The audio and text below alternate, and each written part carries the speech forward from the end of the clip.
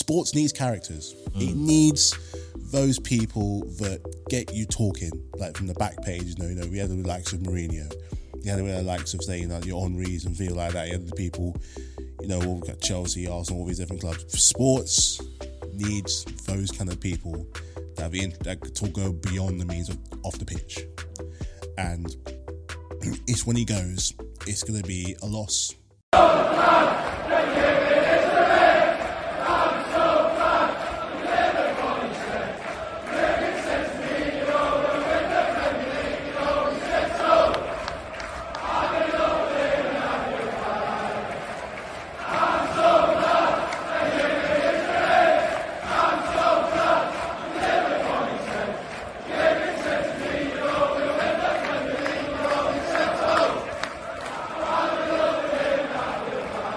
It's our 100th episode, and we thought we were going to be having fun, celebrating all that's been happening in football, talking about our clubs, our love for our clubs, the history, all of that good stuff. But something really important has come up, and it's caused us to take the time now to pause and reflect on all they have done in their time in charge at one great club. And I'm talking, of course, about Jurgen Klopp and the shock decision which he announced last week about his intentions to leave Liverpool at the end of this season. Seismic news. We've had the reaction from the managers, but we're going to share our thoughts on Jurgen Klopp, his legacy at Liverpool, and what's likely to happen next. This is episode 100 of One Kick from Glory, and we've got all the guys here today. We've got Craig, we've got Matthew, yes, and we've got Marcus joining us as well. Hey. This is going to be fun, exciting, and a little bit emotional, but we're going to start off right at the beginning in relation to last week and the reactions and news. I'm going to start with you, Marcus. Like, when that notification came through, in the good old days, we used to have CFAX and teletext, but obviously we get the little dings on our phones now from X, formerly known as Twitter. But when you got the news, Mark, that Jurgen was stepping away, how did you feel? Honestly, when it first came through, man, I was going through all sorts of stages of grief. Like, first stage of grief, denial, came through when I was at work, and my boss was like, "Hey, have you seen this?" And I was like, "Nah, it's a joke. It's not real. It's not true. I don't believe it." He goes, "But it's on someone's TV on Sky Sports News." I'm like, "They're fabricating it. They're making it up. Like, it's not happening. Like, they've stuck something over their TV. I don't believe you." And then, like, my phone just came flooding in with all the messages and all the notifications, and I was like, oh crap, like, he actually is leaving. And yeah, obviously, once I had wiped away the tears, and tried to pull myself together about 7 or 8 hours later, I kind of finally was able to start to develop some of my thoughts, which I will try to share tonight. But yeah, obviously devastating news as a Liverpool fan, and very difficult to hear. I think we all knew it was coming, but didn't expect it to be coming as quickly as it came. And yeah, I think my office went into mourning. The Liverpool fans among us, we didn't really know what to do for the rest of the workday. So yeah, I'm still finally a week later here, just kind of gathering some of my thoughts, and in preparation for the pod tonight, kind of give me the ability to kind of think some things through and be able to get some things down on paper, but it really does feel kind of like the loss of a loved one, really, so there we go. It definitely was a very surprising news. I mean, Friday on X was quite interesting because the general footballing world was shocked. And then on top of that, you had the sort of response from Liverpool fans, and you had the rival fans who thought they could get one up and laugh at the situation. And it led to some very tense and tetchy exchanges. In fact, one Liverpool fan said, "Look, when Arsene left Arsenal, I wasn't giving you a lot of smoke, but I see you faces. Yeah, let's just be respectful." But I guess on that note, Craig, when you got that news and you heard that Jurgen was stepping away, how did you feel? It was a massive shock because he's been there for 9 years. He's done an amazing job. More than that, it's an exceptional job at Liverpool. Transformed the club from not winning any trophies for a long time. Won the Premier League after 30 years. Was the big one for them. Obviously, they won the Champions League, but I think winning the league was the biggest one because over 38 games, and they never won the league since 1990. So for him to do that and break that record was a good thing. He was unlucky a couple of seasons as well. He could have won 3 or 4 titles. Only for that great Man City team. One season they went 98 points. Any other season they win the league at that point point advantage. He rebuilt the squad three or four times. Got the squad that he first started with. He had Sturridge, he had Lovren, he had Nene. So he kind of changed it over the years. He got better players. He bought Van Dijk. He bought the Alissons of this world, the Mo Salahs. He had the Sadio Mane. He had some good players. He had Firmino as well. He had who else? Henderson. So and then in the summer he rebuilt the squad again. It's his fourth squad now. He brought in like Gavin Birch. He brought in Sabosloy. He brought in McAllister. So he brought in some good players. He even gave Trent an opportunity in the first team as well. People don't realise how good he did working with Trent, academy player, and he's done well with a lot of academy players that come through this season as well, like Bradley. So he's brought in some good young players coming through. So I think he's done a great job. I think Liverpool definitely miss him when he's gone. They'll definitely miss him. Yeah. No, I agree on that note. And I guess for you, Matthew, as a guy who's gone through many a manager over the last few years, obviously hearing someone stepping away is not the biggest surprise for you. I think sometimes with Chelsea, it's more like the manager's still here. That's the surprise why they've gone. But looking across and knowing what Jurgen Klopp's done at Liverpool, how much of a rivalry he's had with Chelsea over the years as well, like how big has this news been for you? I was like Mark on that Friday because my line manager is a Liverpool fan and like she didn't believe it, so I didn't believe it. And for this whole time I'm looking around seeing everywhere, I was like, rah, it's actually happening. Every source, I'm looking left, right and centre, social media, TikTok, I was just like, it's bad when I'm going on TikTok to go for my sources, but I just had to be sure. But yeah, it's just like, we've lost, I think, a big cornerstone of the Premier League, like an old, like not old school, not that, but just kind of a more like a type of manager you just don't see very often in the Premier League, especially in a club like Liverpool. Crying out for years after the things with Benitez, and then they had Dalglish, and then they had Rob Hodgson.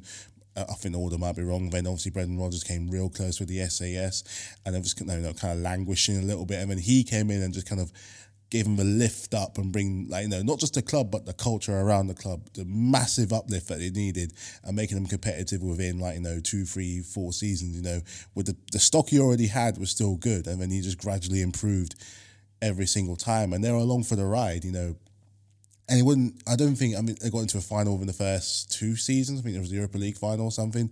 But there was just something a little bit different when he was there compared to other managers. It's just like his approach and who he is as a guy, and just the fact that he just comes off sometimes as a little bit unserious about the whole thing. He's a vibesy manager. He's a vibesy guy, and it tells a lot of the fact that he's in a rock. I'm not mistaken. He's in a rock band or something. In his spare time, he does something like that. Wouldn't expect like a busy up and coming Premier League manager to do something like that. Where you got other managers like your Peps who are so efficient and machine orientated. They're desperate to win. It's a refreshing thing to see someone like him that just approaches it in a completely different way. And you just don't get many managers, like maverick, outspoken managers like him very often in any of the top leagues. So, as much as, secretly, very secretly, I'm happy he's going. I'm kind of sad as well because we're losing. Sports needs characters. It needs those people that get you talking, like from the back page. We had the likes of Mourinho, you had the likes of saying your Henrys and feel like that. You had the people, we've got Chelsea, Arsenal, all these different clubs. Sports needs those kind of people that could go beyond the means of off the pitch, and it's when he goes, it's going to be a loss to us for not just the Premier League, but just the football in general. And wherever he goes, they're getting a good guy. They're getting a real good guy. Yeah, it's going to be a massive loss to the league. I think the annoying thing is, Mark, we were talking about what the Premier League needs, and there was one manager that we were all desperately hoping would be the next one out the door. But unfortunately, he's still here. 115 charge later, he's still here. But on, just talking about that, because I think you raised a lot of great points there, Matthew, talking about what Jurgen Klopp did in terms of like the timeline of managers Liverpool have had. And Craig, you mentioned it as well, like this is like his fourth kind of squad and how he's revised it and revitalised it over the years. I guess with that, Marcus, what would you say then, looking back on everything, is, Jurgen Klopp's enduring legacy at Liverpool? Yeah, look, when he came to Liverpool, we were languishing, like struggling. Had to put up with, you know, a couple of years of that man who talked about having great character all the time. You know, King Brendan, who, you know, with all due respect, Brendan Rodgers, you know, kind of had that youthful enthusiasm about him, and you saw that in the year with Suarez, Sterling, Sturridge, and, you know, when we finished second in the league, and it was all almost too youthful and too enthusiastic that Mourinho came in and tore him apart, you know, in the, you know, the tactics arena on that day of Steven Gerrard famously slipping, and cost us the title. And you know, I remember, you know, just willing him out of the door every week. And it finally happened after that draw in the Merseyside derby with Everton, and Jurgen Klopp came in 9 days later. And, you know, the buzz around the city, you've not quite seen anything like it. Like, you know, everybody was so excited, you know, the press conference, you know, they asked him what was his message to fans, and he said, you know, you need to turn from doubters to believers. Well, 9 years later, I'm a believer, fair play. Like, you know, this guy has taken Liverpool on a journey back to the big boy table and sat them back where they belong and said, hey, we are one of the biggest clubs in the world, and this is where we deserve to be. This is what we need to do. This is the level that we need to compete at. We need to be throwing out title challenges. We need to be getting to Champions League finals. We need to be winning domestic trophies, you know, and he's won every trophy available to him apart from the Europa League in his first season, in which he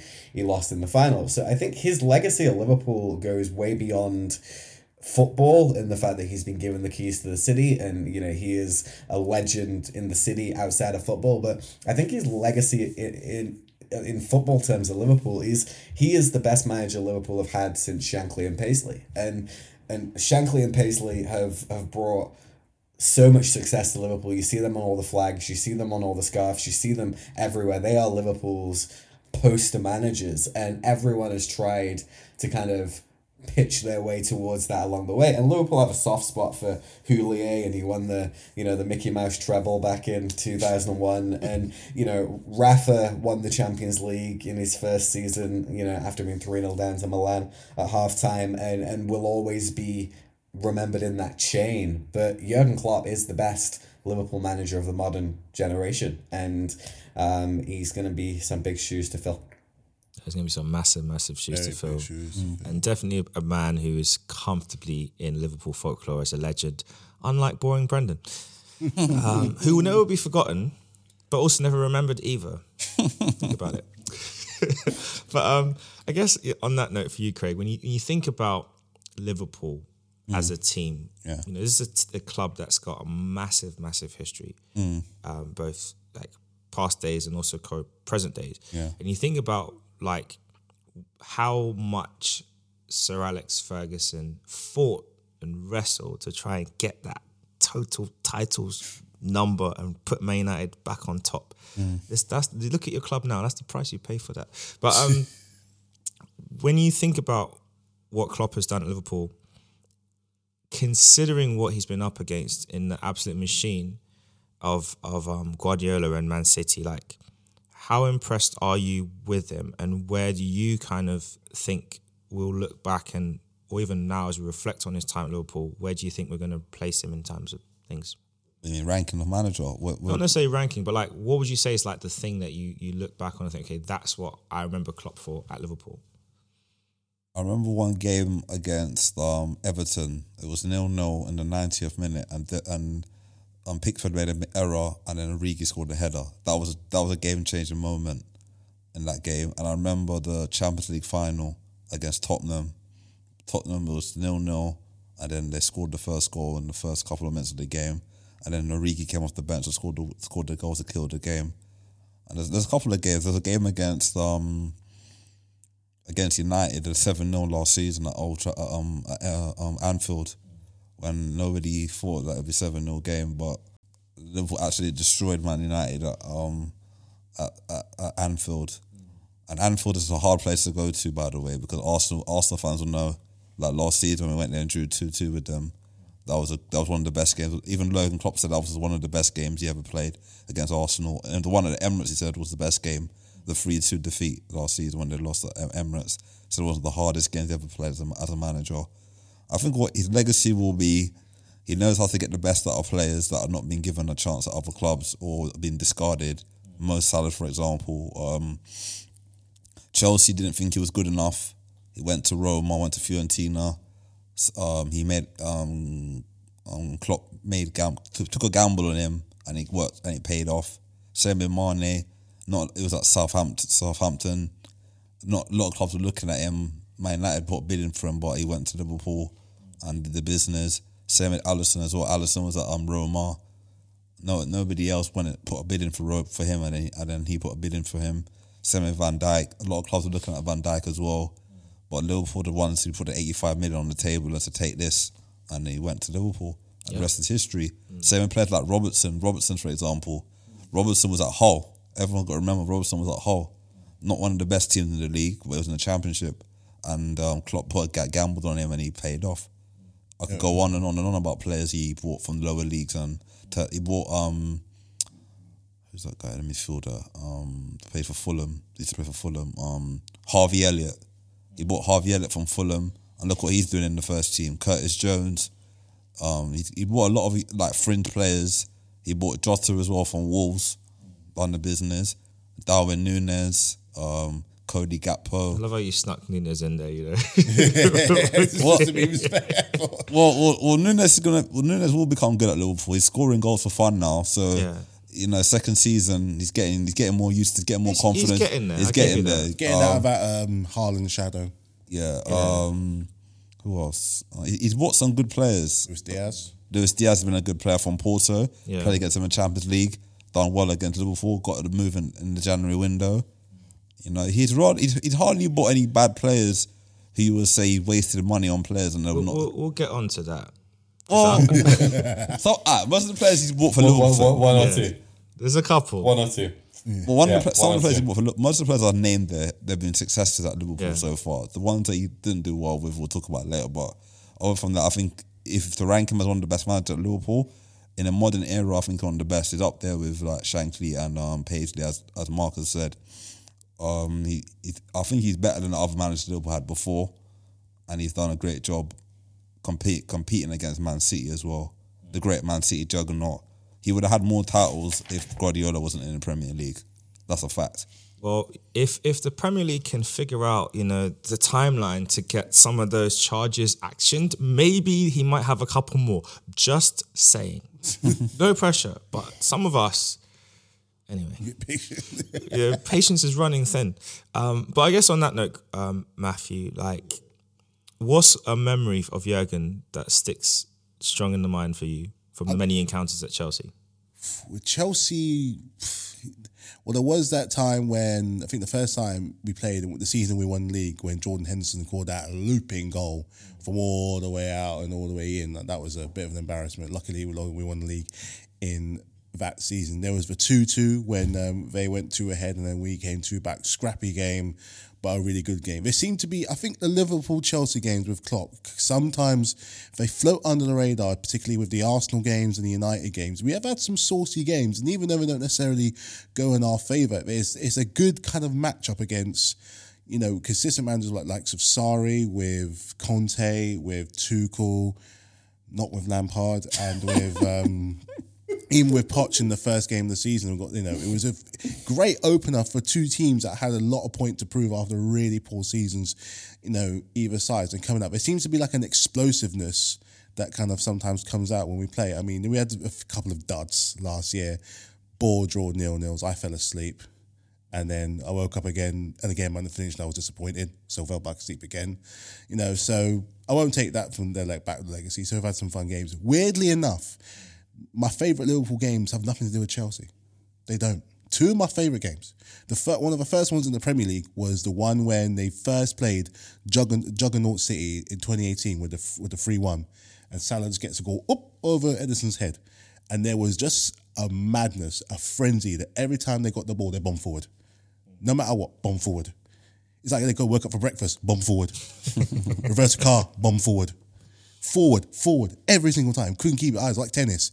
And one of my other favourite games was when they went the second leg Champions League after Lord Messi scores the free kick of all free kicks.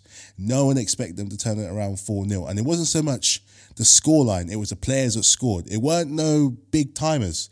It was your fringes, like your dogs, like, your hard workhorses. What is it? Origi. Was it? Did Wijnaldum score one as well? Yeah, Wijnaldum scored They one. scored two. Well, yeah, it wasn't even no big time headline man. It was guys who knew what they had to do, and for the team though, like proper team fringe players. Clutch man, Origi, clutch man, turn it around. Great. It was, and the turnaround was just immense. Obviously, when I go on to win the Champions League. So those are two kind of memories in mind. But I think one of my favourite Chelsea's one was probably the one we had at the start of the season. Especially with like a case of redemption for both clubs. And genuinely one of the most even games that you're going to find in along many places. If either team, and we both agreed on this, if either team had taken the 3 points, would have been like, that's fair.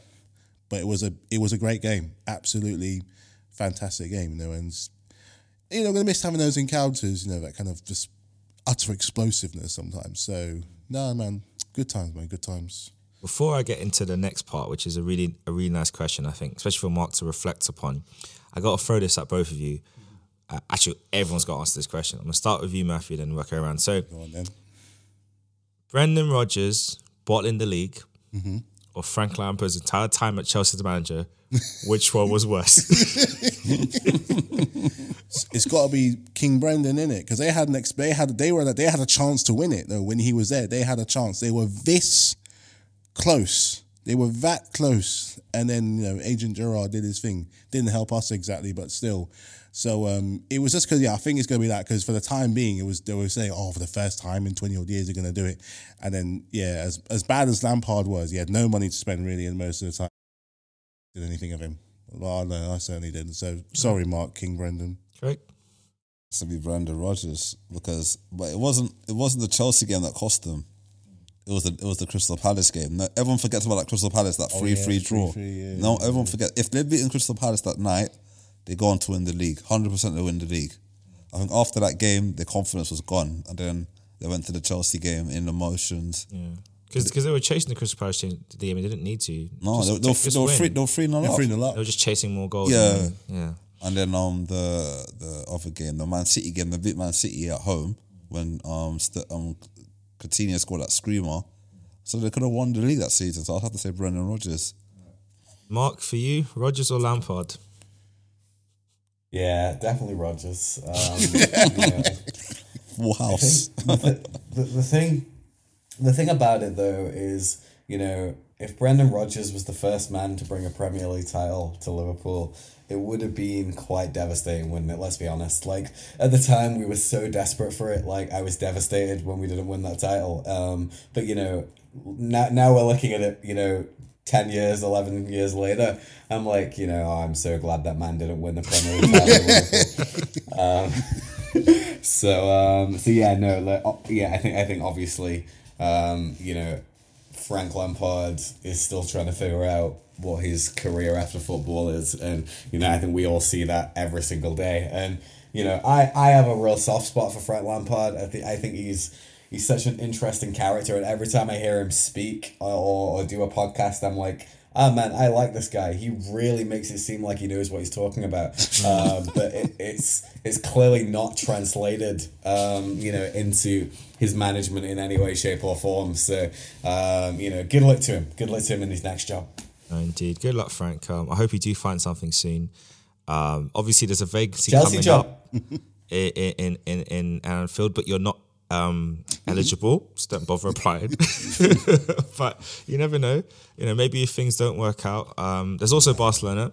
You could go there. I've heard they're looking for a legend to come in and fix them, and you broke Chelsea, so they're already broken. So I feel like it's a match made in heaven, really. But on that note, I guess for you, Mark, when you look at Jurgen, there's been so many, as Craig said, he had the 98-point season, so many amazing highlights. For you, what was his best season, and what was your favourite match as a fan? Yeah, I think his best season was the 2018-2019 season. we finished second in the league with 97 points, third highest point total in Premier League history, and then went on and won the Champions League. And there's a couple of things about that season that were quite stand out. Obviously Man City was exceptional, and fair play to them for getting across the line. But, just from a Liverpool perspective, Alisson kept 21 clean sheets in the league. Sadio Mane and Mo Salah was joint top goal scorer with Aubameyang, with 22 goals. We went 20 games unbeaten that season in the league, which is 6 more games than Manchester City went unbeaten. And we only lost 1 game in the entire season. Man City lost a handful, but they drew less than us. And the most incredible stat for me across that period was there was a point where in Premier League games Liverpool had won 103 out of 105 points. Wow. Which it's just this type of level of football, from both City and Liverpool is unheard of in history outside of Guardiola at Barcelona. And I think you gotta give credit where credit's due. It is, and Liverpool have been for a short period of time, one of the best 2 teams to ever play in the Premier League, to ever play English football, and it is something in which has been an absolute joy to watch. Now, I'll give you 4 games that I think kind of epitomize my Jurgen Klopp era, and the first one was in the Europa League campaign where we went away to Borussia Dortmund and lost 3-1, and then we came back to Anfield, and Thomas Tuchel was the Dortmund coach at the time, and the magic of Anfield as we beat them 4-3, with a late goal from Dejan Lovren, the god that is, to take us through to the next round of the Europa League. And it just epitomised Anfield, it epitomised Klopp, it kind of epitomised that attacking, aggressive football. Even when you've lost the first leg 3-1, you're like, right, well, yeah, so what? Like, we got this. That was the first. The second then, or the others have all sort of somewhat been mentioned. The Man City game, in the Champions League, I actually would focus more on the first leg than the second leg, because the second leg, we went to Man City and we took some pressure, and then we managed to get up the pitch and nick a goal here or there. But that first leg, we were 3-0 up after half an hour. And Oxlade-Chamberlain scored an absolute screamer.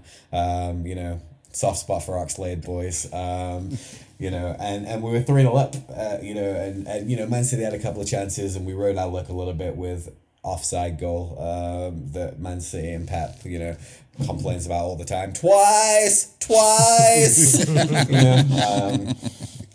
But yeah, look, to be able to hammer Man City so convincingly in the Champions League, I think was again another really enjoyable run. Then obviously the 2 that have been mentioned, that Klopp's probably best 2 games as Liverpool manager, 7-0 against Man United. Look, imagine beating Tottenham 7-0. Well, that's it. Like, enough said for both of you guys, right? Like, you put 7 past Tottenham, like, it's just that you make them into a laughing stock, and it's just a joy to behold. Like, and Bobby's last season for Liverpool, nice to see him score that 7th and go off dancing in the corner, and just to dominate Man United so convincingly, being like, we are the big boys in town. You're just little Man United. You're the second best team in Manchester, might even be the third best after Salford.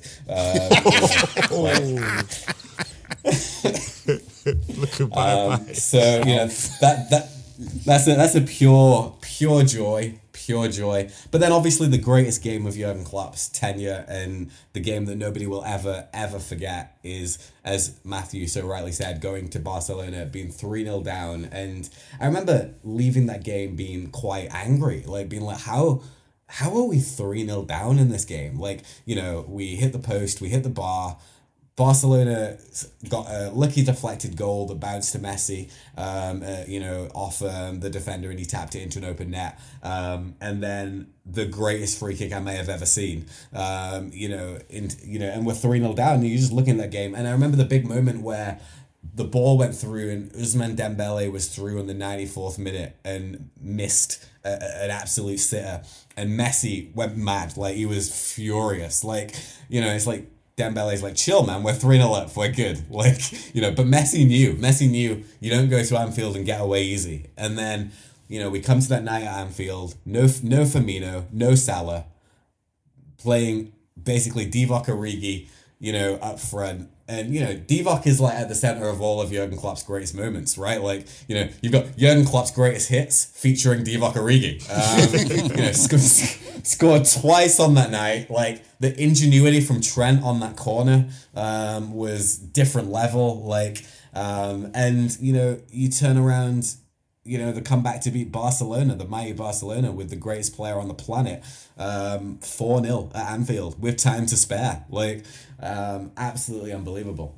So yeah, greatest game. And there are so many more I could have spoken about. The Norwich game where Klopp broke his glasses. Like, there's so many moments in the 9 years. But yeah, there's a few.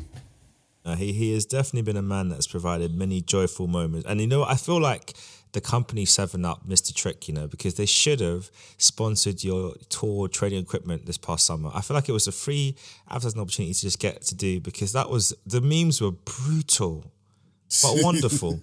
So, maybe they might do a repeat this season, because where our Ten Hag's going, it's not impossible. But I guess on that, you've mentioned a lot of players that have done really well, like Divock Origi. We've obviously heard about the Salahs, Trent with his amazing, in general, his set piece ability, his ability to kind of control and dictate games and just do things on a level where Gareth Southgate figure it out.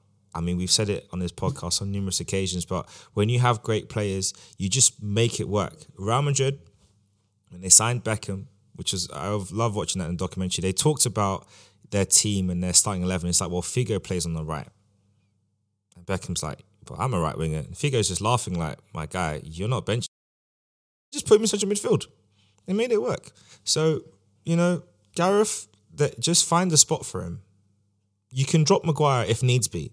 We can play 3 at the back and have Trent in the free role, just kind of, just a completely free role where he can start off at right back and drift into midfield if he wants to. But on that note, I'll start with you, Craig. Who's the best player that Jurgen Klopp has developed? Ooh, that's only one. I'll give you 2. It's really harder now. I think Salah and Trent. Salah and Trent. Matthew, best 2. I only need one. Okay. That's Trent. Mark, who are the best 2 players that Jurgen has developed? Yeah, Salah and Trent. Full house. Unanimous. Yeah, I mean, I think it just goes without showing. I mean, Mo Salah was, and I think I've seen some clips of his days when he was at Basel, but he's always had the potential to be a really good player. That's the reason why Chelsea signed him in the first place. But the transformation from the stuff he was doing at Fiorentina and Roma, like, he was scoring great goals, but the level of consistency that he's been doing at Liverpool, even when Salah's having a poor season relative to his own standards, is better than some players' lifetime best season. No, a couple of years ago, everyone said, "Oh, Salah's having a poor season. He's having." And I'm looking, and then you like, really? We go and check the numbers, and like, but Salah he was behind Harry Kane in the league, and this is meant to be his worst season. Like, are we okay?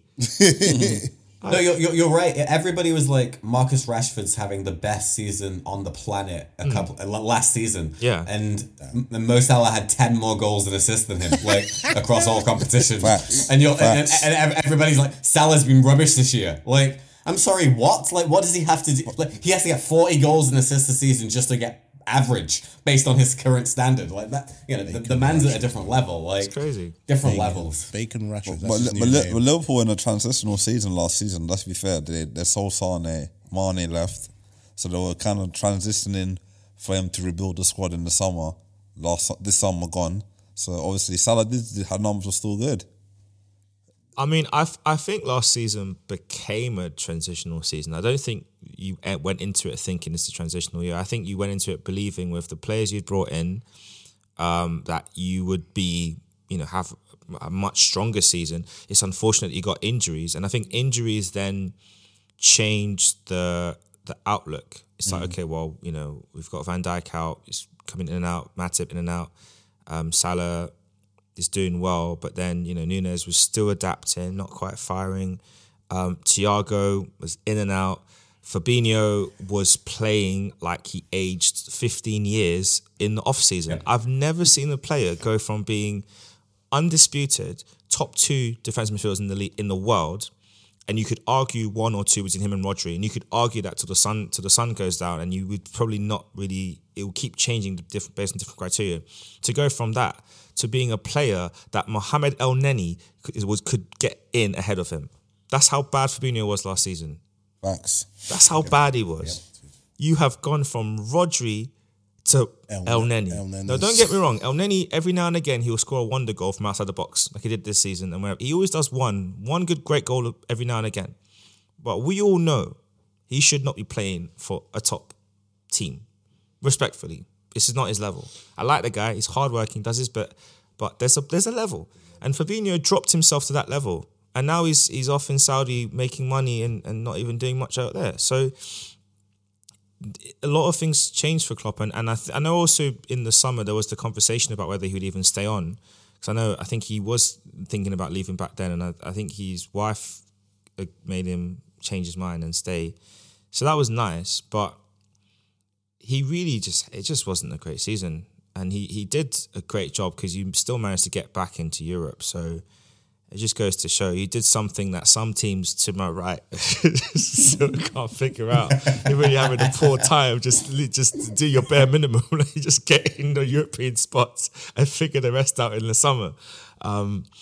So I think that was really good. But when we say all of that, like we know there's been some incredible players he's worked with. He's done some good stuff. Last year was very tough. He had to move on players that he probably didn't. Maybe wasn't necessarily ready to move on in like Henderson, Fabinho, but it worked out to be for the right reasons.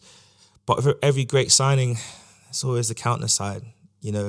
For every Mo Salah, you get a flop. So Mark, give us a couple of names that you think are some flops that Jurgen has unfortunately been, not necessarily that he's like signed them, because I know you have a whole recruitment team, but players that have been brought in during Jurgen's era that should never have been signed to Liverpool.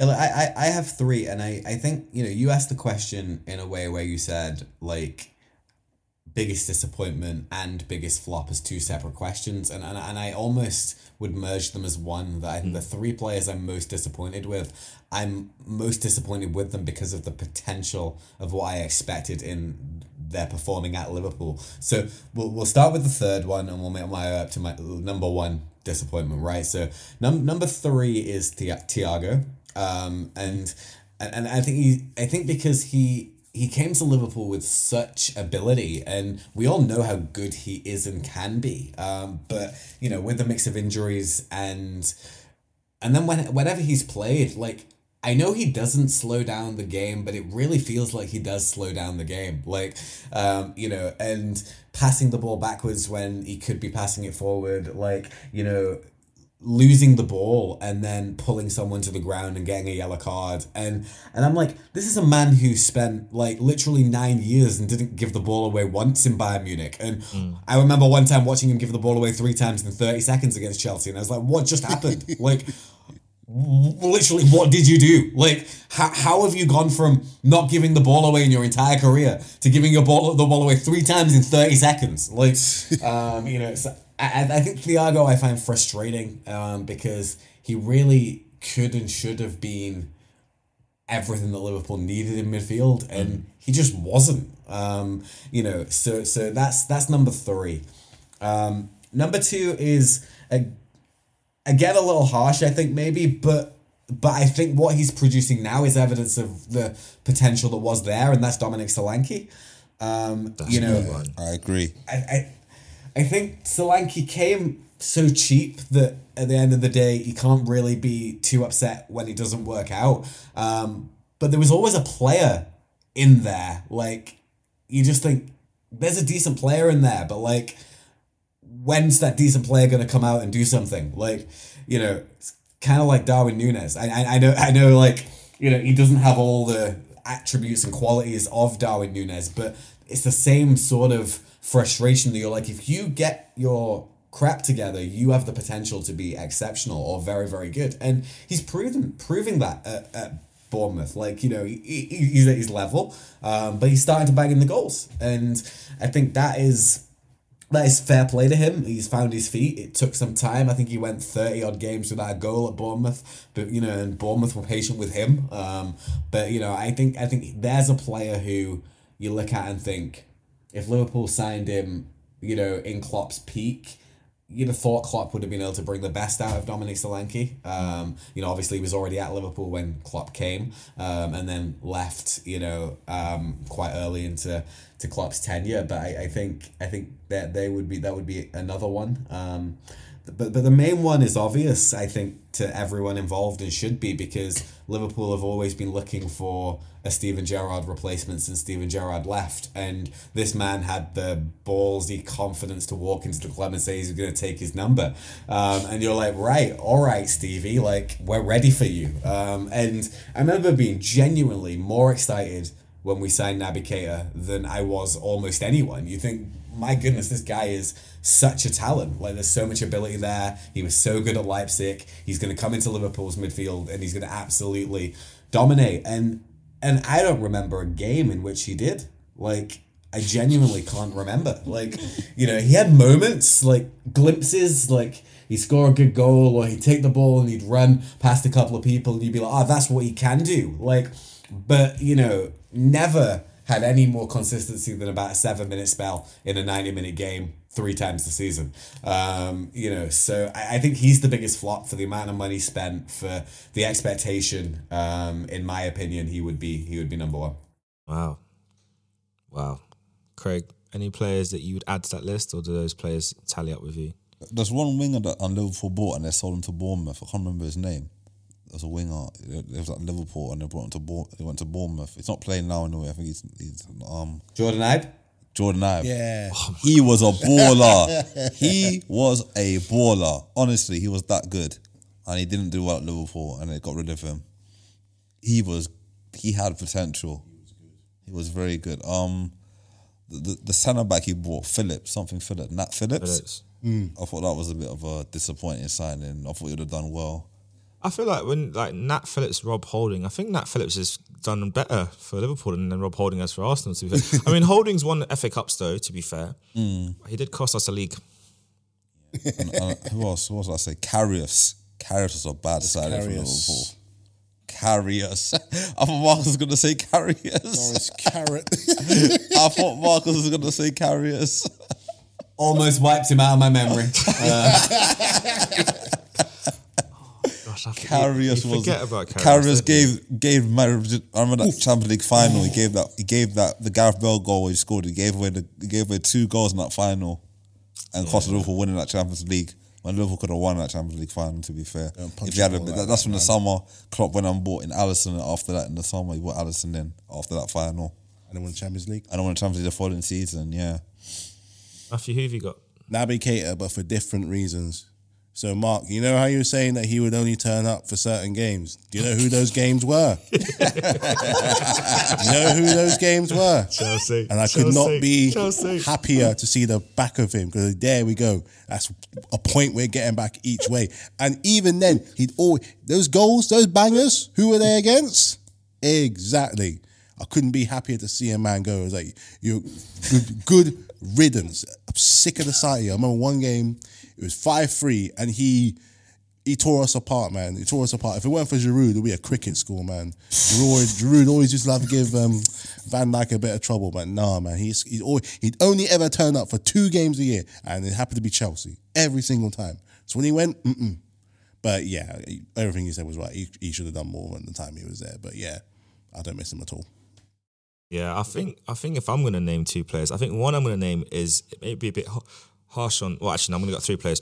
First one, Alex Oxlade-Chamberlain. I'm sorry, but for I was thinking that. Making that move from Arsenal to Liverpool, the whole point of it was that you're going to play more games, establish yourself as a central midfielder, and kick on from there. And I'm sorry, but like, as much as you might have had good moments at Liverpool, your best moments at Liverpool do not eclipse your best moments at Arsenal. So for me, as a player, I don't think he developed.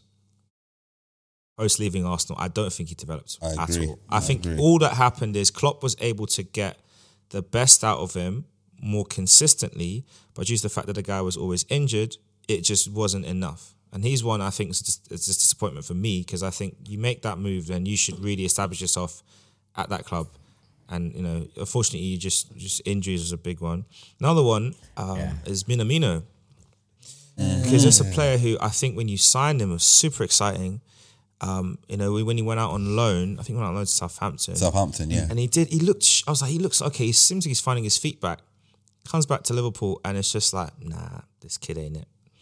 And the third one, it might be a bit of a controversial one. Might be a bit harsh on the guy. But considering the fact that he's been able to play for big European teams, I think, to me, he is a player that has just been a big disappointment, and that's Emre Can. Yeah. Now, he did a job and he was serviceable, but you were at Dortmund, you were at Juventus, Liverpool. Bayern Munich and its academy. And you've just not, you know, I just think you're just average. You know? On the scale of declining Fabinho and Mo and Lenny, you're just kind of in between. You know? But yeah, I think that those are the ones I would go for. Now, of course, like I was listening to a debate on that TV, that radio station that I won't name, but they have black and yellow in their branding, so you should know who I'm talking about. They will say a lot of rubbish, but they were talking about the top managers in the Premier League history, and like where would Jurgen Klopp sit? And one of the presenters was saying that he doesn't think that Jurgen should be considered in that, which is ludicrous. But I guess for you, Mark, like where do you put Jurgen in the all-time Premier League managers list? Yeah, like I've ranked my top 5, and you're not gonna like it. But what can you do? Look, I took some serious time to think about this, and try to think about the scope of everything that I would consider, and I think the top 5 are obvious. I think the order then of the top 5 is what's up for debate. I'm a Liverpool fan. Fergie's never gonna be the top of any of my lists. So, you know, that's just a fact. And you know, even taking my bias aside, I think this Man City team is the greatest team to play in Premier League history, and I think Pep Guardiola is the best manager the world has ever seen. I don't think anyone can eclipse him. I think what he did as basically a kid with Barcelona, like in his first full-time job, murdered Sir Alex Ferguson's teams. Like, you know, and everybody always says, okay, like, well, it'd have been good to see Pep's team go up against, you know, 99 Man United. Mate, Pep's team would have murdered 99 Man United. Like, that's facts.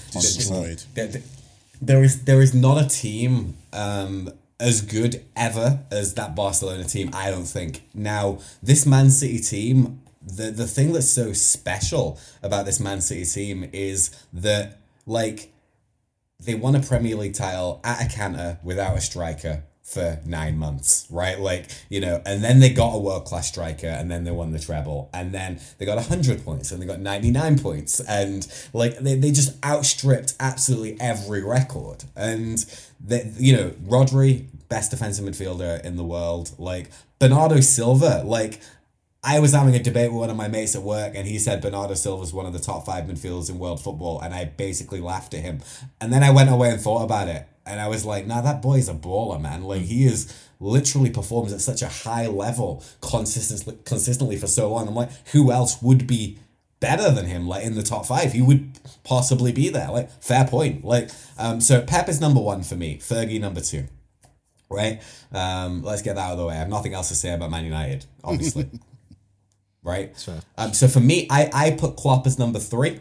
And the reason why is because I think that the levels that he's produced with Liverpool are higher than any of them other managers. I actually think the the levels that Klopp has pulled out of this Liverpool team over a 2 or 3 year period or 3 or 4 year period have been higher than even Ferguson. But Ferguson did it for 26 years, producing, so much success and winning so many titles. There's not a chance. But I think Mourinho and Wenger, who I have Mourinho 4, Wenger 5, are managers who have gone through periods where, they've had a couple of years where they've shone and shined, and then a few years where they've kind of gone into the abyss, and then shone and shined for another few years, and then kind of gone into the abyss. So I think, you could argue Wenger above Mourinho because he did it for longer, and I'd be happy with Wenger 4, Mourinho 5, because it was quite a bad drop-off at Tottenham for Mourinho, and that still impacts his Premier League legacy. But therefore, for me,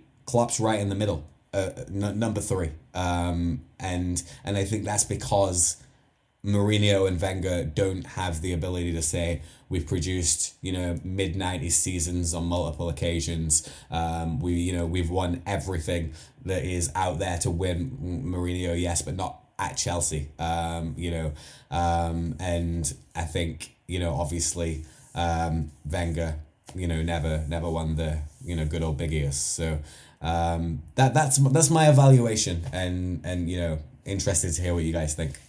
Interesting. Craig, what's your thoughts? And what's your top 5? Has to be Guardiola number 1, as Marcus said. I'll say Ferguson 2. I think I'll put Klopp number 3 for what he's done, and I'll put Wenger 4, Mourinho 5. Okay. The reason I'll put Wenger ahead of Mourinho, as Marcus said, Wenger was more consistent over a 20-year period at Arsenal, and he got us to the Champions League every season on a small budget as well. During the Emirates era, we didn't have a lot of money to spend. Mourinho had an open checkbook at Chelsea twice, 2 spells. So, and the thing with Mourinho's a 3-year manager. Wenger was never a 3-year manager. After 3 years, Mourinho kind of goes into the absurdity where he doesn't do well. He just struggles. Wenger always knew how to do well in adversity. He always has to sell his best players, always know how to rebuild. He rebuilt at Arsenal maybe 10 or 11 squads during this time at the club. So I have to give it to Wenger at number 4, yeah. Matthew? I think the original order he had was correct. I think it's a case of you don't just put it down to trophies, you bring it down to what the people did to the areas around them. Like Pep Guardiola has drastically changed Man City in the last 10 years, let alone in the last 5 years. Relentless Fergie and all that time, that he was the one that coined their hair dry treatment, had all those big egos in the squad, and he dominated all of them. With someone and with Klopp, he's come in, he hasn't had as long, but he's changed the culture. He's had a whole different approach. His personality is different from any of the others within that top 5. With Wenger, you've got the professor, you've got the sophistication. With Mourinho, you've got the wind-up merchant, you've got the character, you've got the cartoon villain. With Fergie, you've got a wield of an iron fist. And with Pep, you've just got the machine, you've got the tactician. Klopp isn't like any of those guys, but he knows how to mix with the best of them. And he's more like he's that cool, kind of wavy uncle, even like a hippie-ish kind of dude, but he does things his own way, and he's not ashamed to kind of do it, and in a way, makes kind of a little bit of a maverick in that kind of way. I think that top 5, I think the Wenger Mourinho thing is always going to be the one that's going to be up for the most debate, but it kind of depends on how you look back at their legacies, So with Wenger, and I think the gap's a lot closer than we think it is. And I think with Wenger is, as long as he was there, you always wonder what he could have done if he just pushed that little bit more for certain things. At the times, he said over 07, 08, should have won the Premier League then. You could argue 15, 16, should have won the Premier League then. When Klopp first came in, and, countless others, I might be wrong about how many others he could have won, but with what he did, with what he managed, with the bare minimum that he was provided, you can't say he didn't do well. Whereas, Jose Mourinho is like future, chaos, come gone, ain't staying for this. Where someone like a Wenger's more like a Russell Wilson, the dependability sort of thing. But you have to have those those 5 in the top 5. And I reckon the top 2 are non-negotiable in that order. 3, 4, and 5 is a little bit more wiggle room, but me personally in that order, I'll say that's pretty fair. Well, I'm going to throw a cat amongst the pigeons. I mean, I agree with the top two. I think Pep and Sir Alex, I think that's sort of where you definitely put them, because what Pep's done over the time he's been at Man City is just absolutely ridiculous. And in as much as Ferguson was able to keep reinventing his squads and keep Man United competitive, there's just a way that Man City are under Pep, which is just unlike anything we've ever seen before. And it's forced Liverpool to be near perfect, and it's still not good enough. Whereas Ferguson didn't have to be perfect, and he was able to get titles. So even the fact that the first title Man City won, Man United had the title up until Aguero. So there's that. For me, the sticking, well, not the sticking point, the only change I'm going to make, because I think about the landscape of English football, what it was like in the sort of, actually from its inception to the treble winning season of United in 99 and the 98 or 97, 98 when Wenger joined, and how much nutrition, fitness, diet changed completely from Arsene's start at Arsenal. In fact, people used to ridicule him for the things he was saying, and even Ian Wright and Ray Parlour would say like, oh, and Lee Dixon, he's taking me our chocolate bars, I can't eat this, can't eat that, and just how much that focus on nutrition and health changed so much in English football as a whole and the world, but also like how he prolonged players' careers for so long. And when you think about the number of players that he signed who had minimal potential and how he maximized them and made them like top players. You think about players like Nasri, for example, who came in, tricky dribbler, but very inconsistent, and left Arsenal, a really good, accomplished player, and then went on one more stuff at Man City. You think about, Van Persie, who we signed as like a tricky young winger, and we turned him into one of the best strikers in football history, who will go down in the top 50. You can argue we're in the top 50. That's not my debate today. Obviously we can talk about the likes of Omri, Vieira, but putting those aside, like he had a track record of being able to pick up players from relative obscurity and develop them into absolute monsters. And you think about the nearly players, the likes of Diaby, Jack Wilshere. Alex Son was a good player. Yeah, there's so many players that you can think of that almost made it, but for injuries or but for other reasons, could have gone so far. Even Adebayor, when we signed him, the guy was a donkey. He was very raw. Very raw. And yet when he left Arsenal, there's a top Premier League striker. So for me, when it comes down to that top 5 debate, if you're going off it based on purely on trophies, medals, and like statistical stuff in terms of that, I would happily put Klopp third. When I think about the wider implication on the league, on players, on development, for a manager that was there for so long and how many players he was able to just take and make into something, I put Wenger third. Papa Wenger third.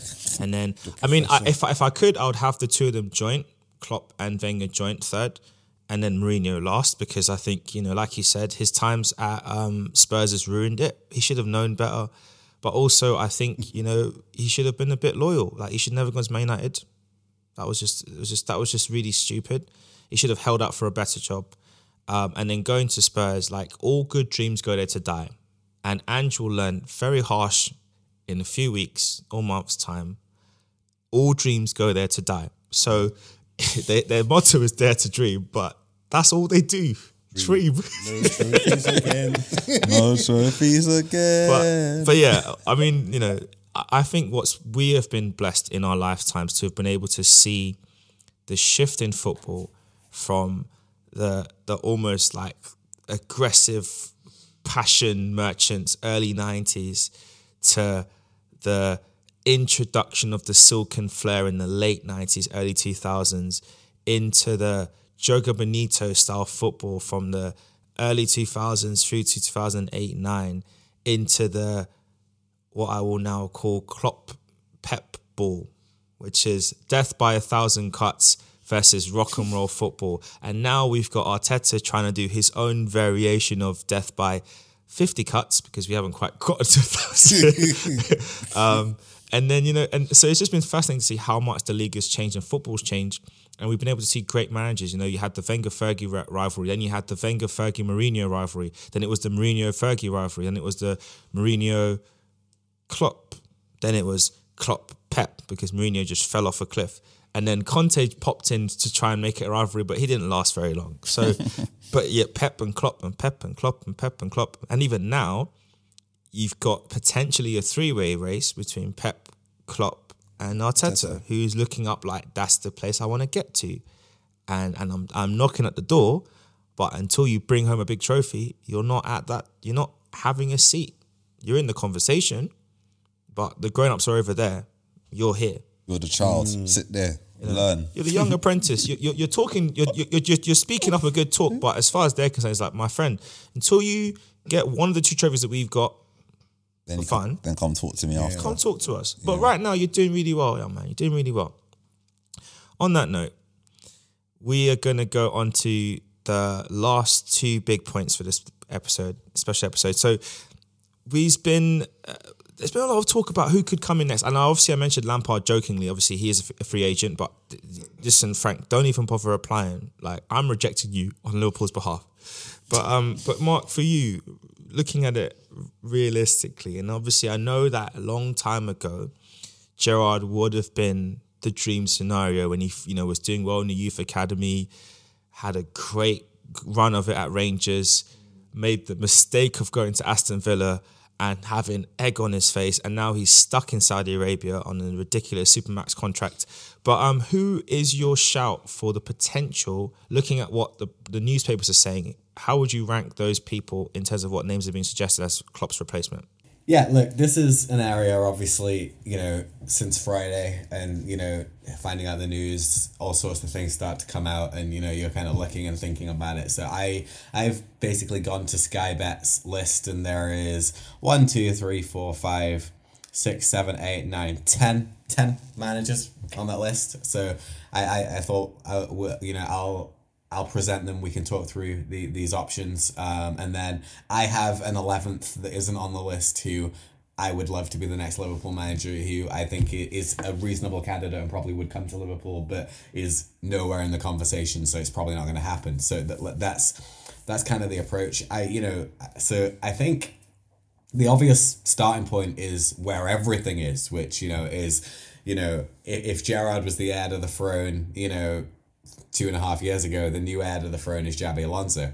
And I think, he is the overwhelming favourite for the Liverpool job at 2 to 5. And he has done an incredible job so far at Leverkusen. He came and took over them when they were in the relegation zone and moved them up the league and has not lost a game this season so far as Leverkusen sit top of the Bundesliga. And, the thing about Xabi Alonso, right, is, look, if he's going to be a flop at any point, which might be the case, we're still yet to know, he will do so while looking and being absolutely classy on every level, because Xabi Alonso is like a don, right? Like, played for Real Madrid, played for Bayern Munich, played for Liverpool, won everything with Spain.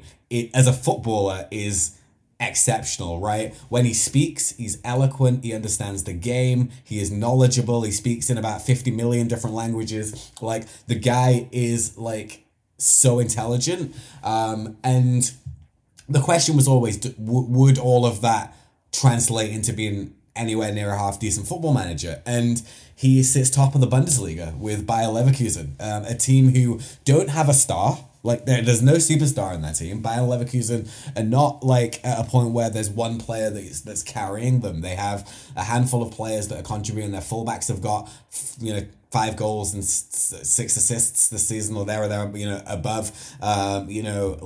Their centre forward, Boniface, is scoring a fair few goals. Wirtz is looking very, very, very tricky behind the striker. But they have a lot of players that are contributing. They're a team. They really are a team build. And I think Xabi Alonso is the overwhelming favourite. So I'd be interested in hearing on what you guys think about potentially Xabi Alonso being the next Liverpool manager. A few? He's strong. I mean, he's in a league where at the moment he's leading. He's not lost a game like Mark said. And, you have to remember the fact that, without a big star, he's ahead of a team that does have a very big star, and then for the first few months was doing nothing but score for absolute fun. That's in Bayern Munich. I mean, to be ahead of a team like that with a Harry Kane in scintillating form, and you're still at the competitive right end of the Bundesliga, and hopefully breaking that duck of being a team not being Bayern Munich winning a Bundesliga, he has to say that he's doing something right, because that team's doing what all good teams that are going for a trophy are for. They're all mucking in. It's not just coming from a one-trick pony. There's literal threat from every single part of the pitch. Bit like what you were doing from last year. You had goals coming from everywhere. You were blowing teams away left, right and centre. The first 5-10 minutes, you had 2-3, how many goals? I mean, I'm not keeping up with the Bundesliga massively, but that's what that's the kind of trajectory I'm getting, is that they're all mucking in, and they're just trying to get their way into the end of the season. Because what you don't want is them to drop off so hard that they're first after all this time, after all this hard work, to then drop off to be like, say, second or third with a massive deficit. But you can't argue with the legacy of Simon at Liverpool. He was there when they won the Champions League. I think he's won pretty much everything. He's won at most clubs. And at Spain, you're talking a guy with accolades and someone who commands respect and you're going to listen to. And that pretty much any other, if you were going to name a club and you could have him in the midfield, you're going to say yes. There is no real of a downside right now for him not to go, nor be a candidate at least. So, Xabi Alonso is definitely one on my list, definitely. Well, Craig answers, what's really interesting about this coming season? Kingsley Coman has won a trophy in every season of his career to date. Harry Kane has not won a trophy in any season of his career to date. One of those records will be broken this season. And so far, it's not looking good for Kingsley Coman. But Craig, who's your shout? What do you think about that shout about Xabi Alonso? I rate Xabi Alonso as a very good player. Arsenal could have got him when he was at Liverpool. Before he went to Madrid. I think Arsenal, Wenger was looking at him. I've always rated him as a great player. He had a great partnership with Steven Gerrard at midfield when they won the Champions League, and in 2005 that was a great midfield. I think Benitez made a big mistake letting him go, trying to get him Gareth Barry at the time. I was a bit like, I don't think so. No disrespect to Gareth Barry, but Alonso was just levels. One of the top 10, top 5 Premier League midfielders of that time. I think he's a good coach. I think he's a great coach. He's getting best out of Xhaka this season in Bayer Leverkusen. He's got good players like Frimpong. He's got Wirtz as well, good midfield player, German midfield player. I think they got a good team. I think they're definitely going to win the league this season. I think the Bayern monopoly of them winning every year is going to end this season. I agree. I think it definitely is gonna collapse. But I do back Xabi Alonso for that job. I think he's definitely one that will be a good candidate. Who else is on the list that they've got?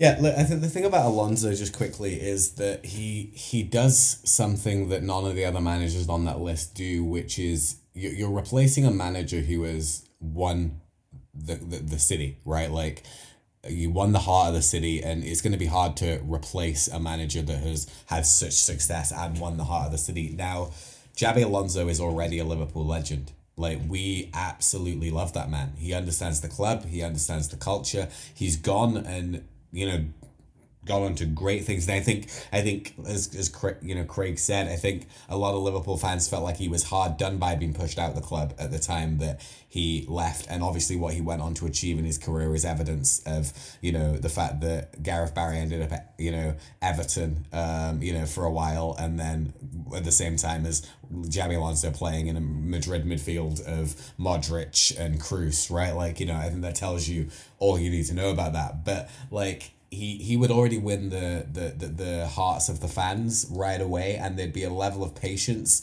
with him, which I think would probably be needed. So that is one thing that I think goes in Xabi Alonso's favour. Right, to the rest of the list, I'm going to split these next few into two sections, and I'm going to let you pick the one that you find the most interesting, and each of you can talk about one of them. So second, 6-1 is Roberto De Zerbi. Also linked with a Barcelona job after Xavi announced he was leaving Barcelona the day after Jurgen Klopp. Clearly got some inspiration, Third on the list is Pep Linders, Jurgen Klopp's assistant manager, who has announced he's leaving the club as well and is going to be starting his management career. Fourth, he's 8-1, 12-1. Julian Nagelsmann, who is currently the German national head coach until the end of the Euros. And then fifth, in this first section, is Tottenham's own Ange Postecoglou. I'll take Postecoglou and chat about him, and if you guys want to pick one of the other guys and chat about your thoughts on those. I'm gonna talk about Ange, Mr. Mate. You know, mate.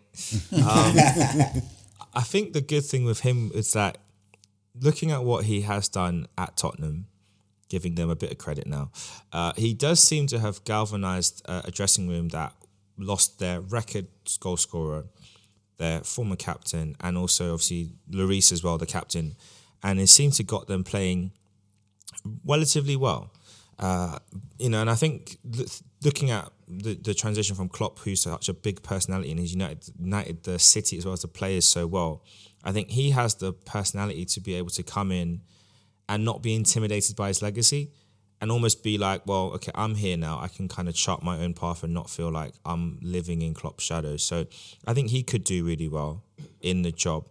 I don't know if he would be able to deliver you trophies though. That's my only caveat, but I do think he'll do an okay job and role in the job. Craig, who are you taking from that list? Nagelsmann. Nagelsmann, he done well. He did okay at Bayern. Did well. I think it was at Leipzig, wasn't he? It was at Leipzig. Yeah. I think he done well at Leipzig. Then he got the big move to Bayern. Didn't work. He won the league at Bayern, and then it didn't work out. Didn't win the Champions League, and he got sacked. There's also the ethical stuff Yeah. off the pitch which got in the way. I feel like he's not the right. I don't think he's the right fit for Liverpool right now in his career. He's too young.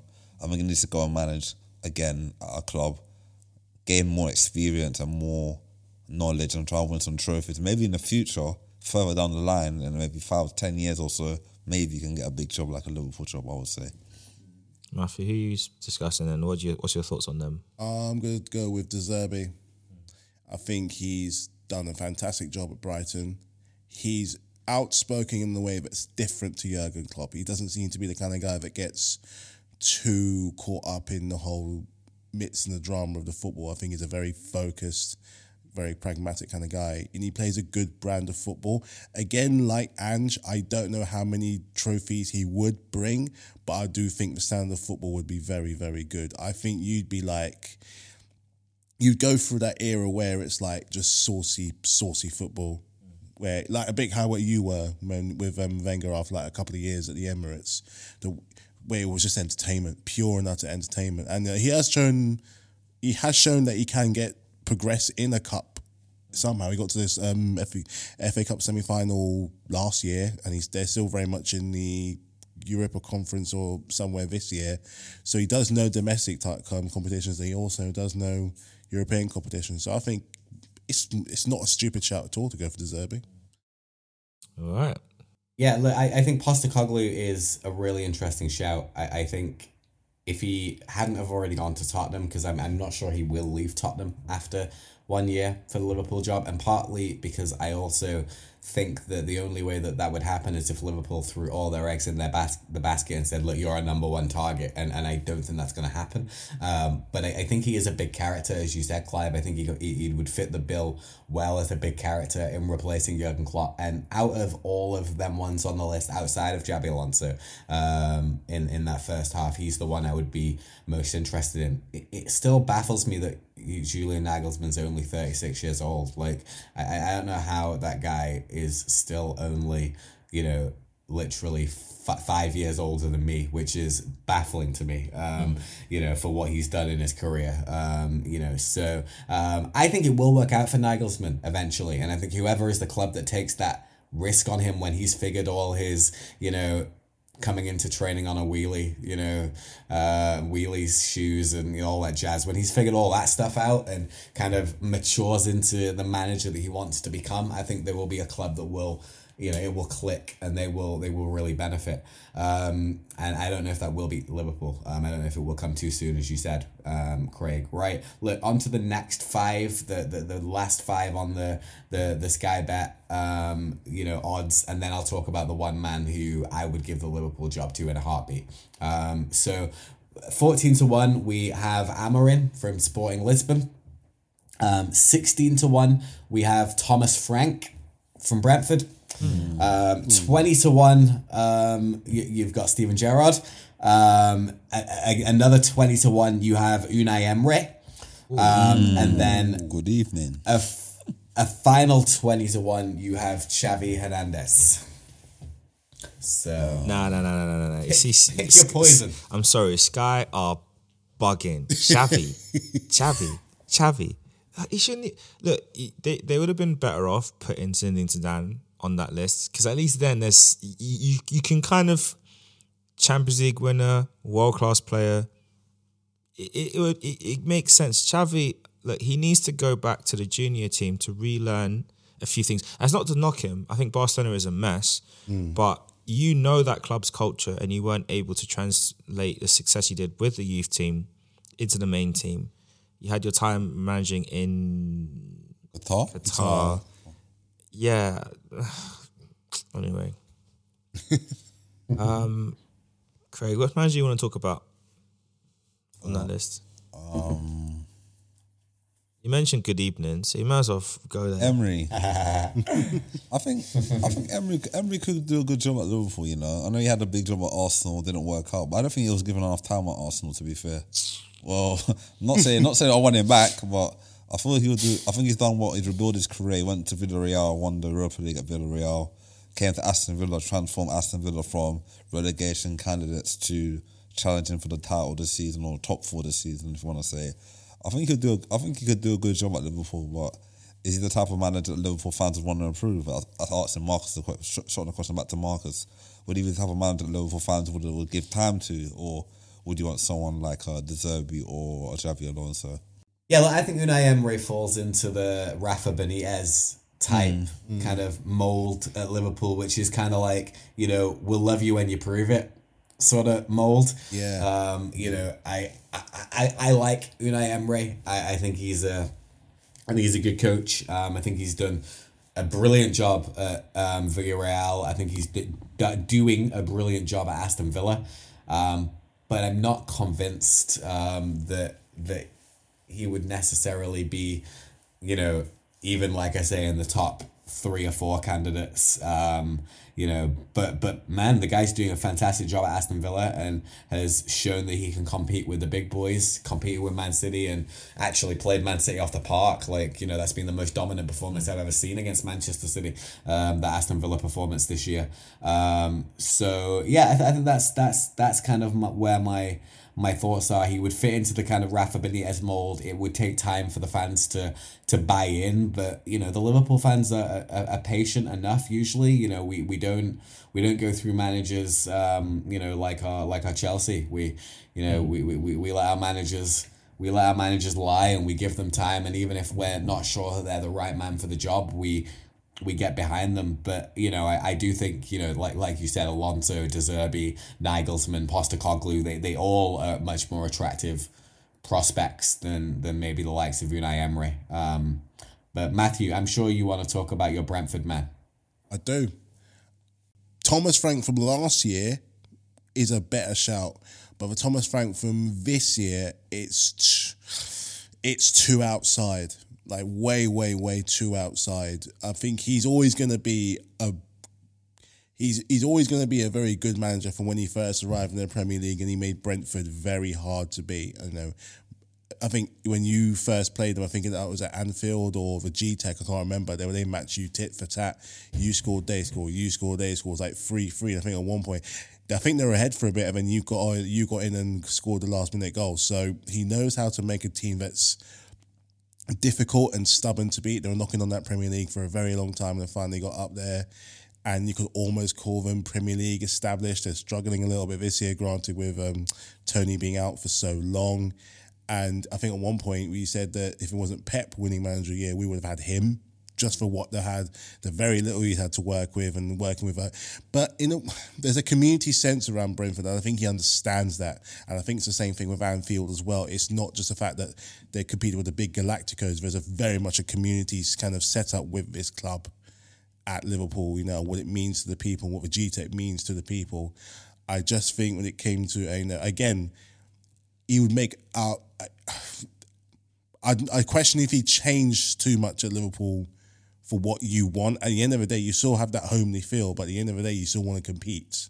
You still want to go out and go out there and win things. And he's done reasonably well at Brentford, keeping them afloat. They haven't unfortunately moved on to, where they'll be with like injuries and stuff like that. But I think last year's Thomas Frank would have been a better shout than this year's Thomas Frank. Well, that's no disrespect for him. They're just in a very difficult, they're in a odd spot with their squad and their players and that. So it's going to be, it's a fringe of the fringe. You wouldn't be bringing home trophies for like a bit, I don't know, but I see why he's there. I get why. I get why he is there. I 100% get that. And I think that if he were to go to another club, it would be somewhere else in like the Premier League. I mean, maybe like a Crystal Palace or something. I think he'd do wonders there. So, yeah, very fringe, very, very fringe kind of choice. Yeah, it'll be interesting to see what comes. So you, Mark, from those final options, so who are you leaning on to be the likely one that you prefer? Yeah, look, I think if you guys remember anything from my management rants on this podcast, there is only one man who I would want to be the next Liverpool manager. And look, he's not on any of the lists and he's not likely to be the next Liverpool manager. But the reality is that when you're making a judgment on who should be your manager, you have to go by the amount of hair they have on their head. And that is, at its center, when Pep's not available, who's your next bet? Man, you thought it was Ten Hag. They tried it. It's not quite worked out. But no, for me, the number one candidate, if I was determining who would be the next Liverpool manager, would be Arne Slot. The success he has had at Feyenoord is unreal. He, won a league with Feyenoord by spending half the money that Liverpool have spent on Dominic Szoboszlai on his entire team, and managed to beat big boys Ajax to the league title. Anytime there's been any real success in Holland outside of Ajax, Arne Slot has been your man to identify, and I think he is worthy of the step up. He turned Tottenham down. When and about 5 or 6 managers turned them down, and then Postecoglou finally got the job. And I think his football is phenomenal. I think the way Feyenoord play, the style, it fits what we would want at Liverpool.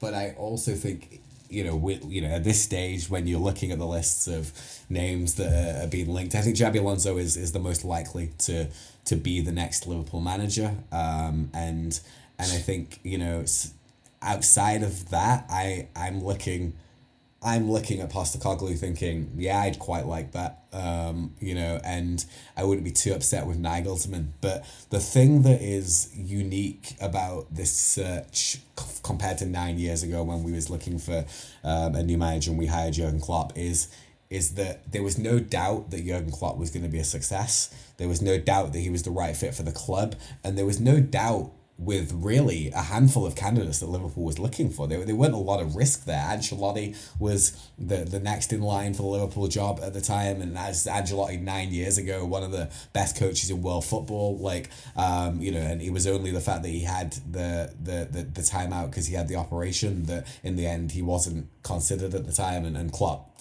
jumped him to the gun. But I think Ancelotti or Klopp at that time would have been phenomenal options for Liverpool manager. There isn't a manager on this list without risk.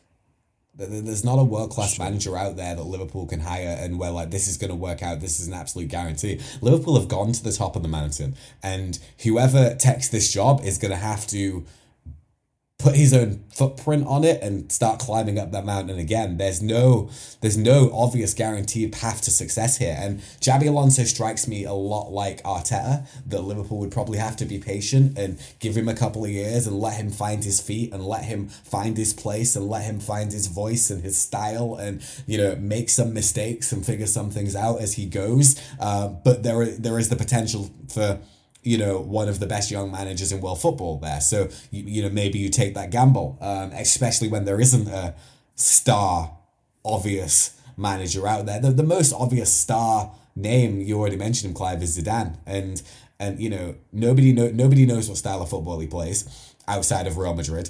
And he just wants the French job. So, the reality is, if it's not today, it's tomorrow. He's gonna take that French job. So I actually think it could be after this European Championships in the summer he could finally get what he wants, and then that's why he's not mentioned. But that is the thing that strikes me the most about this as we look forward, that there isn't a superstar. That is true. Yes. And I think that's going to be the massive food for thought that the Liverpool recruitment team, the board, have to consider as well. Maybe Jurgen might have some input into it. We don't know. We'll see how things go. But it's going to make for a very interesting decision. And we'll see what Liverpool end up doing come the end of the season. Obviously, there's a big game on the horizon. Arsenal versus Liverpool. Just really briefly, with this news in mind, what are we expecting as a possible outcome? And I'll start with you, Matthew, and I'll run through everyone. It's the game on Saturday. It's the game coming up. It's coming up. It's coming up. Ooh. Saturday, yeah. No. Yeah. I think this is going to be a stalemate. Cool. It's going to be a fiery stalemate. I think there's going to be goals from either side, two there and two there, either side sort of thing.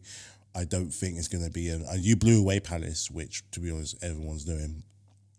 And they blew away Norwich, which again they'd love to do as well.